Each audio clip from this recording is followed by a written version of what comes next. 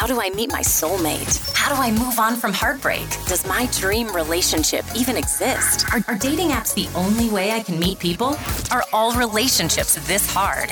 This is Between the Sheets with Dr. Love. Each week, your host dives into sex, love, dating, relationships, and everything in between. Welcome to Between the Sheets with Dr. Love. Hey, it's me, Dr. Love, and welcome to another episode of Between the Sheets with me. So today we're going to be talking about codependency. Yes, that's right. And you have probably heard of the word codependency being thrown around in conversations with your girlfriends. And you've probably even heard it on TV shows like Married at First Sight. But what is codependency? When the term was created, it was really created and probably applied to people in relationships who came from families of substance abuse or that have partners that have an addiction. So like alcoholics or sex addiction or whatever it is. But since then, the ideology of codependency has really broadened to general practice. So like the general population, we use it transparently across different situations in relationships now. Okay. And this is probably due to more people being codependent than once thought. And I've seen this transition in practice. So obviously in my practice over the last couple of 10 or so years is that codependent relationships means one partner is addicted to them or has an extreme dependency on the other partner. And so a lot of their self-esteem, emotional and physical needs are met actually by their partner.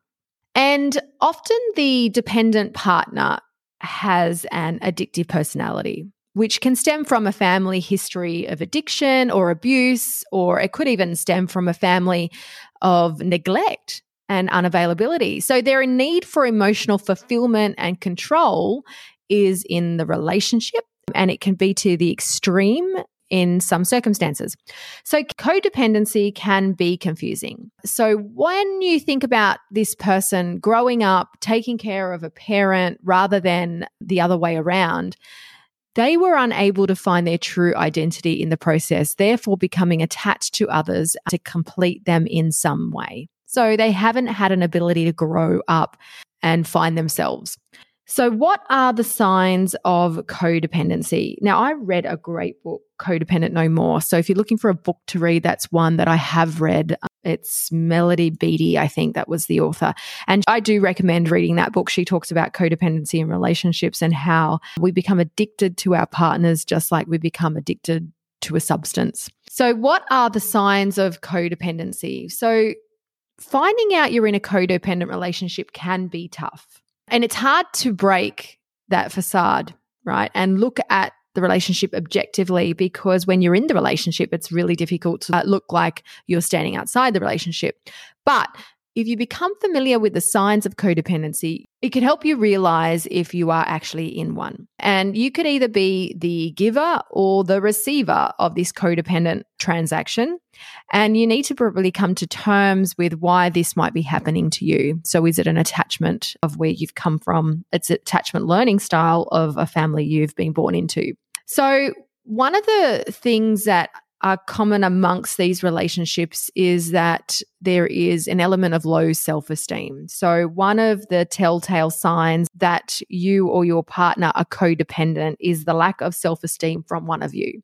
And from a young age, the person was really not brought up in a household where they received, a lot of praise, or they built up their self-esteem.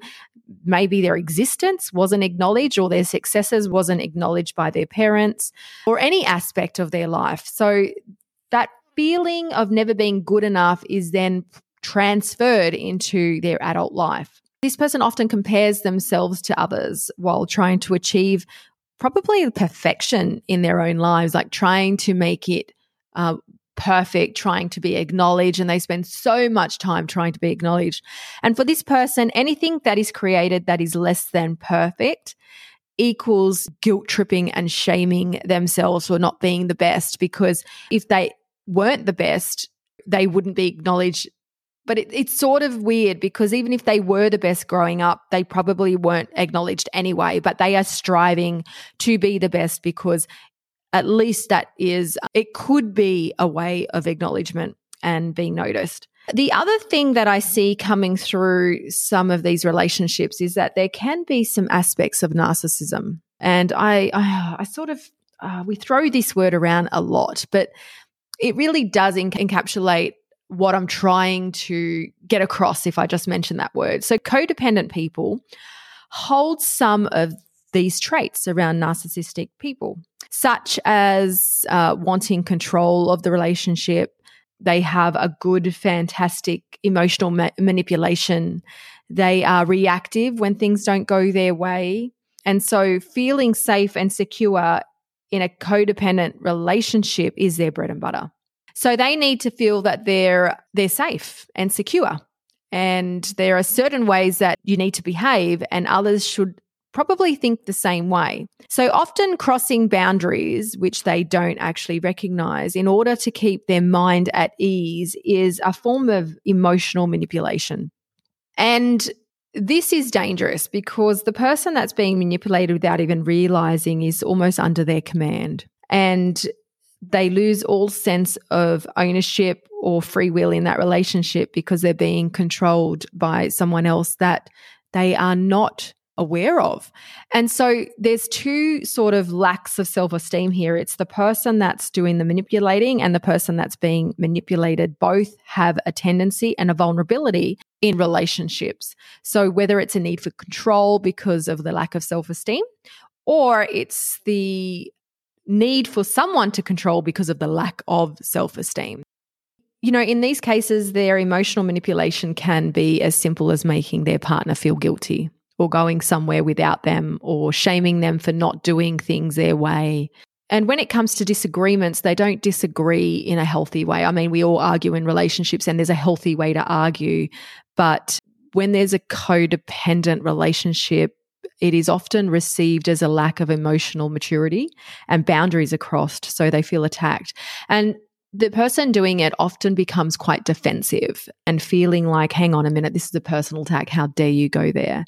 Even if it wasn't a direct comment about them, but it sounds like it makes them feel uncomfortable. So you've crossed the boundary.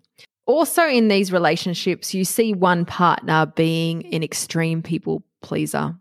And this goes hand in hand with that, low self-esteem that I mentioned earlier. The codependent person wants to make sure everyone is happy because they feel it will make them likable and it serves some gratification for them. They didn't feel likable growing up, or they've had plenty of experiences to indicate that they're not likable in some respect because of their relationships. And so they really get some gratification out of pleasing others because it fulfills that need. So they'll go out of their way to sacrifice their needs to others. And what tends to happen in that scenario is that because they go out of their way so often, is that they become worn out, like emotionally exhausted. Even if the tasks they're completing aren't necessarily worth massive efforts, but they have expended so much energy doing stuff for self, but doing stuff for others, that they start to become depleted. But they have this huge desire to feel needed, that if someone rejects their help, they actually become offended. So if they are want to offer you help and you say no, they take that quite personally, like, you don't like me. And it also gives them lack of control, inability to fix the situation. So if they feel like they can fix a situation and then feel better and you stop them, they're like, it's so hard on their self-concept that they can't cope and they don't stop thinking about it. The other thing I see in these relationships is there's an inability to communicate. So a combination of not wanting to upset the partner and not wanting to ask for help and wanting their partner to just know what they want, this combination of wanting all of this, but the codependent person often finds themselves in a pickle because they actually can't clearly communicate to their partner. And often their behavior leads to arguments or disagreements on what they're trying to say because they're actually afraid of being honest and clear in the first place. So they're tiptoeing around really what it is they want to say, and they don't get their message across, and then they feel like crap because the person now doesn't like them because they, delivered the information not in an efficient way. So this notion of I really want to be liked and I want to ask something, but I don't want to offend the other person, or I don't want them to get angry at me. So I'll try and do it in a way that sort of gets the message across, but it never does. And so that person never ends up getting what they actually want or their needs fulfilled because they can't communicate it or they're afraid to. And sometimes that comes down to if I communicate what I want, I'll be actually disappointed because they won't give it to me. So I'd rather not ask, because if I don't know, then I can't be hurt. The other situation is this person really needs a partner. And you probably know someone that is like that, someone that is always in a relationship, whether they should be or not. It doesn't matter. They could have just got out of a relationship and they go straight back into one. They could be really codependent in some form, because this behavior means they are needing to be in a relationship because they can't cope with not being in one. And it could be the feeling of loneliness or being depressed if they're on their own, or feeling like they're nobody if they're not connected to somebody, which is toxic in itself. But this is how people fulfill a need, is that they're not okay on their own. So I want to be with someone. And that can come from a deep place, is that they spent a lot of time on their own growing up as a child, and they longed for attention from their parents and didn't get it. And so now they have a choice as an adult to be in a relationship. And so they make that choice feeling like it's going to fill the void. But unfortunately it doesn't, because they're in that relationship for all the wrong reasons. But they always have that need to sort of take care of someone, because if they're taking care of someone, it means they're less likely to be rejected because that person relies on them. So they're really afraid of rejection and being abandoned, which is probably that, and that's that notion of childhood of, whether it's being abandoned or being neglected, it's the same. So codependent people often stay in toxic, even abusive relationships because they would rather that than be alone. The pain of being alone far outweighs being in a toxic relationship. They'd rather be partnered with someone.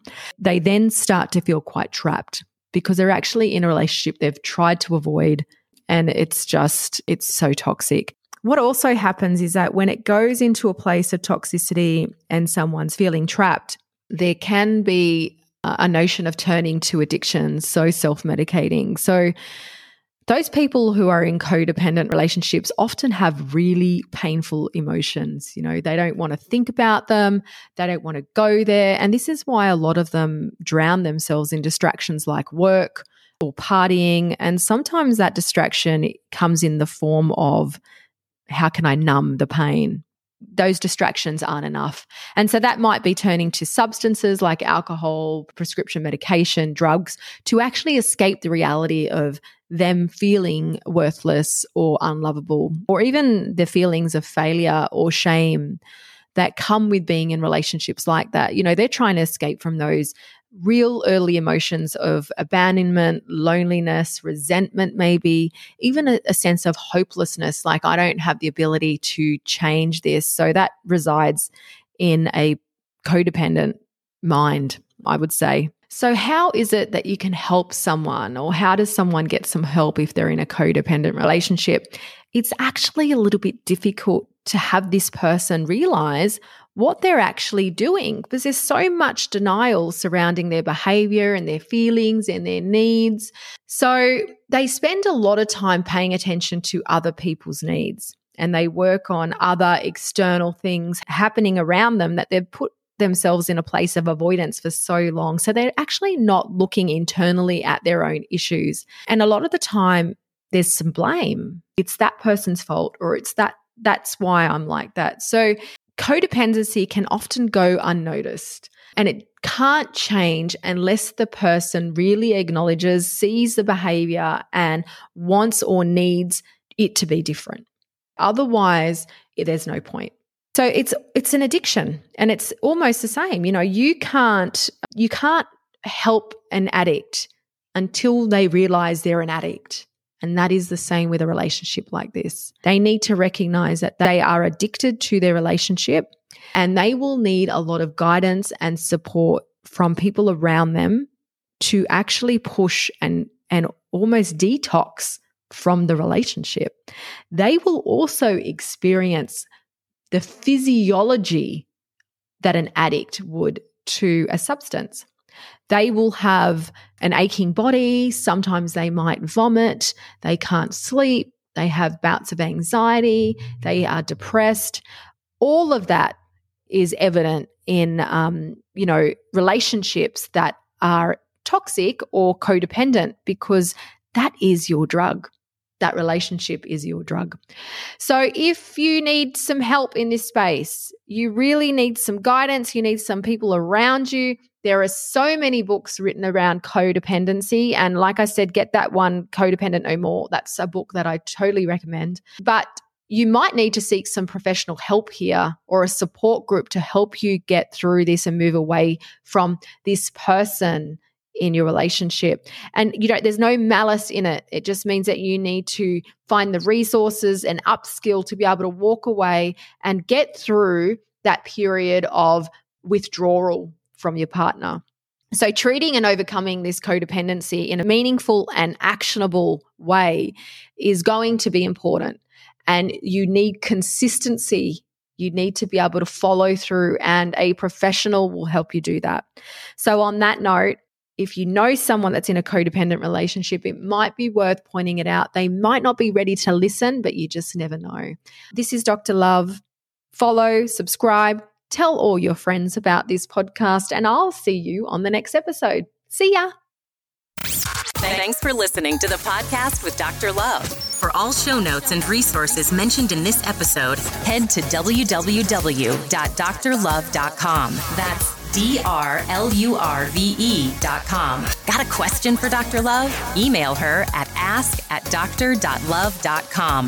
Love the show? Remember to subscribe on your favorite podcast app. Leave us a review or share it with your friends. Thanks for listening, lovers. We'll see you on the next episode. This is Between the Sheets with Dr. Love.